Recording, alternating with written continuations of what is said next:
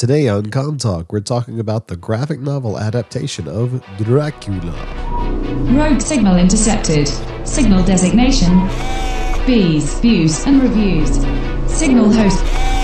Branson Boykin. Initiating Com Talk. Good evening.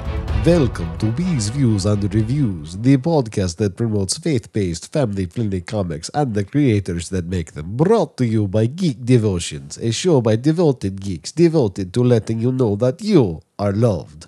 I am B, and today on a very special Fangtober episode, we are taking a look at the graphic novel adaptation of the literary classic Dracula. Dracula was written by Bram Stoker and was originally published in 1897. And now we are done with the accent. Sorry, guys. I was going to try to do that for the whole episode, but it's not happening. As I said, we are participating in Fangtober this week, or this month, excuse me. And we're going to be talking about a graphic novel adaptation of the classic Dracula. Dracula was originally published in 1897. It was written by Bram Stoker. And the publishing company Usborne made a graphic novel version of the story in an effort to make it more accessible to younger audiences. So this month, since we're doing Fangtober, I'm going to be taking a look at that. Now, Dracula, the story Dracula, follows the exploits of a count for whom the novel is named, Count Dracula of Transylvania. The story starts out with a man named Jonathan Harker who's visiting the count to settle the purchase of an estate in England. Dracula is purchasing land in England, and Jonathan Harker is there to kind of sign the final paperwork and make sure that everything is in order. Unfortunately, Jonathan has a horrifying and haunting experience while he is a guest in the Count's castle. He sees weird, strange, unexplainable things that frighten him. His life is even attempted at by other people who live in the castle. He's able to escape from Dracula's castle, but unfortunately Dracula follows him to England and there begins to prey on innocent people, including Jonathan Harker's fiancée, Mina. The story follows Jonathan, not her fiancée, wife. The story follows Jonathan, Mina, and their band of friends as they seek to end the threat of Dracula once and for all. Now, the legend of the vampire didn't start with Dracula. The legend of the vampire had been around for a little while, but the novel Dracula is what propelled the concept of the vampire into the popular stories. You know, that when people think of vampires, they think of Dracula. So Dracula is certainly the most popular vampire. The story has all the classic elements of what we traditionally know a vampire story to be. Vampires are immortal. They're able to turn into animals like bats and wolves. They're able to control creatures like insects and things like that. They seek to drink the blood of the innocent. They're harmed by sunlight. They're repelled by holy sacraments and crucifixes and garlic. If they bite someone and that person survives, they themselves become a vampire. So you see all of these classic elements that you see in these vampire movies and such. It's all present in this novel because this novel is kind of the foundation. This is what all other vampires base themselves off of, all the way down to even the Twilight movies. Twilight does what it does in response to Dracula. So I actually read the unabridged version of Dracula when I was in the 8th grade. So that to me is what I think of when I think of vampire. And as such, a lot of these modern takes on the vampire, I don't have as much appreciation for because I'm a big fan of the classics, but that's just me. In reading this story, both the novel and the graphic novel adaptation, the most interesting character for me is Professor Van Helsing. He's just this professor who has a lot of knowledge about the vampire legend. And I don't think the story ever spells out exactly why he knows so much, but he's the first person to kind of figure out that, hey, these weird things that are happening are the result of vampires. He sees the bite marks on a lady named Lucy who gets attacked by Dracula. He sees the bite marks and recognizes what's going on. He knows to use a crucifix, knows to use holy wafers of the Eucharist to repel the vampires. He understands their weaknesses. So, and the story never really explains how he knows all this stuff, but he's able to use that information and that knowledge to teach others on how they're supposed to fight a vampire. So I find him to be the most interesting character out of all of this. All right, guys, we're going to take a quick commercial break, and when we come back, we're going to talk about faith as a symbol in the story and whether or not this is something you're going to want your kids to read. We'll be right back.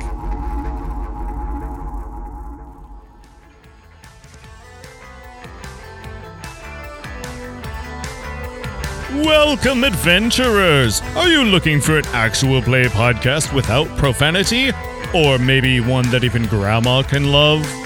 Well, you're in luck. Introducing Playing Games with Strangers. A bunch of voice actors get together to play Dungeons & Dragons 5th edition and weave a tale of comedy, tragedy, and dad jokes. And, on the plus side, the whole family can listen. Subscribe to the show at playinggameswithstrangers.com. New episodes release every Monday at 6 a.m. Eastern Standard Time.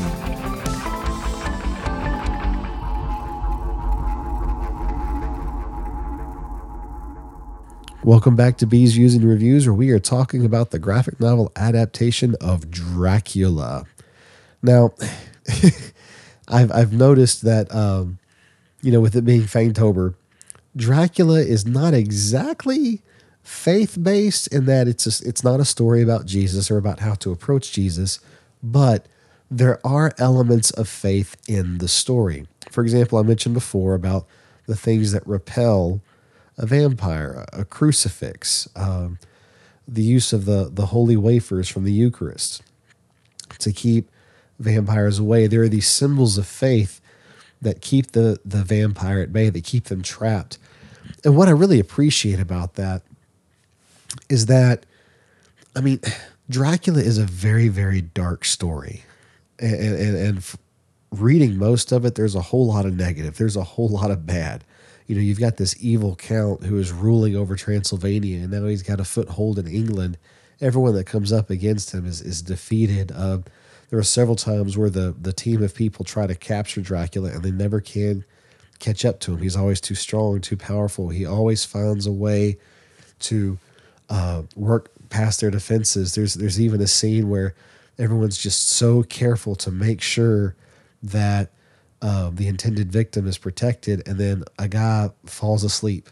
He just falls asleep for just a second, and it is enough that Dracula is able to exploit that weakness. So you see this constant hounding of evil against these characters, and it can get really dark and really heavy at times, but the one surefire thing that always stops Dracula are these holy symbols. The Holy Eucharist, the crucifix, these symbols of faith, they're permanent. Dracula can't bring himself to approach a crucifix. There's a really cool scene where Professor Van Helsing is trying to protect Mina from other vampires in the land, and he takes bread of the Eucharist, crumbles it up into crumbs, and spreads it in a circle around their camp. And because the holy wafer is in the ground around the camp, the vampires can't actually cross over into that line. So you see constantly these symbols of faith being really a form of reprieve against evil. These guys, they have to constantly be vigilant. They have to always be awake. They have to always watch out for this evil, except for when they've got these holy symbols around them. So I'm not sure if Bram Stoker meant for that to be a case, but I think it's a beautiful picture of how when we need a break from the woes of this world, we need a break from how heavy and dark and evil this world can feel, these items of faith, the cross of Jesus Christ and him breaking his body for us and shedding his blood for us, these symbols act as a reminder that we actually can have reprieve from the evil, that it's a definite stop. Even if we're tired or whatever, we can depend on these symbols of faith or really just our faith in Christ to protect us. So I like that element of it. You got to dig a little bit to get it. It wasn't as not obvious in the story. The way the story was written, these holy symbols, it's almost like a shaman. I hold up this special medallion and it keeps you away. But given the fact that it's Christian symbols, I think there's some really, really cool stories there. As far as the artwork for the graphic novel adaptation, you can tell that the artist drew it specifically for people who were not familiar with comics. And I don't say that as a negative. The arrangement of the panels on the page are very straightforward. There's not a lot of artistic licenses with the things. Like a lot of the comics that I read, especially in the 90s, sometimes they would take some liberties with the way the panel was laid out. And the panel layout was a work of art in and of itself, and it looked really cool. But to the uninitiated, people who have never read comics before, it would be hard to read. The artist that does the artwork for Dracula, it's very simple. All the panels, by and large, are squares arranged in order. It's very easy to read. So if you've got someone who's not really familiar with comics or new to comics, this is a great one for them to read because the panel layouts are very simplistic. The art itself is very well done. It's simple line work and coloring. I do like that. A lot of the scenes with Dracula involve a lot of very cool colors, so you get this dark, foreboding sense when he's around. But it's drawn in such a way that if you're new to comics, or you don't understand how to read comics, it really gets it. So it's a great way of introducing the graphic novel. If you've got a kid who's interested in Dracula, this would be a good way to introduce them. As far as content, now this is really the main reason why I wanted to focus on this specific version of the adaptation of Dracula. When I was told that we were doing Fangtober and that vampires would be the theme for this month, I searched high and low trying to find a family-friendly vampire comic, and let me tell you, I didn't find any. The closest thing I could find was an Avengers Assemble graphic novel based on the kids' TV show where they fought Dracula. And before I found this, I was going to do that. So I'm saying all that to say, comic creators, if you're listening to this podcast, there is a missing piece of family-friendly, faith-based vampire fiction. Okay? It's not there, especially in the comics area. So if you're looking for a niche, if you're looking for a place to sit where not a lot of people have gone before, this is it. Faith-based, family-friendly vampire comics. Write it, produce it, publish it, send it to me. I'll do a review right here so that you can promote it. So I'm just going to put that out there. Until those people make those stories, we've got the Usborne graphic novel. As I stated before, the point of this graphic novel seems to be to introduce the story to younger readers. The panels are very simplistic. They're easy to follow.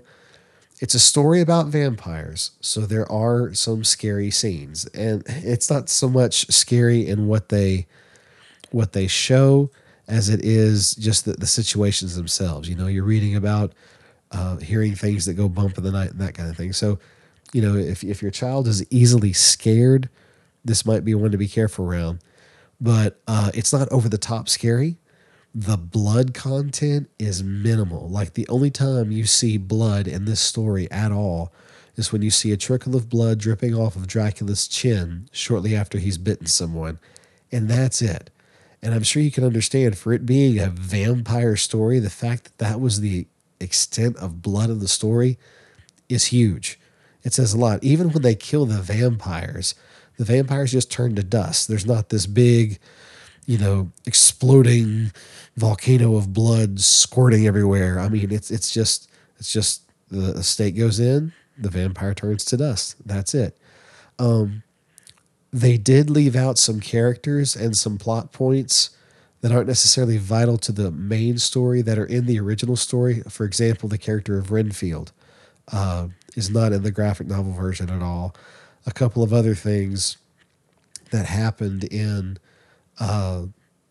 Dracula are changed. There's one scene in particular where Dracula says that he has an offering for some of his vampires that live in the castle, and the story doesn't really go into what's in the bag. They just say it's some kind of animal.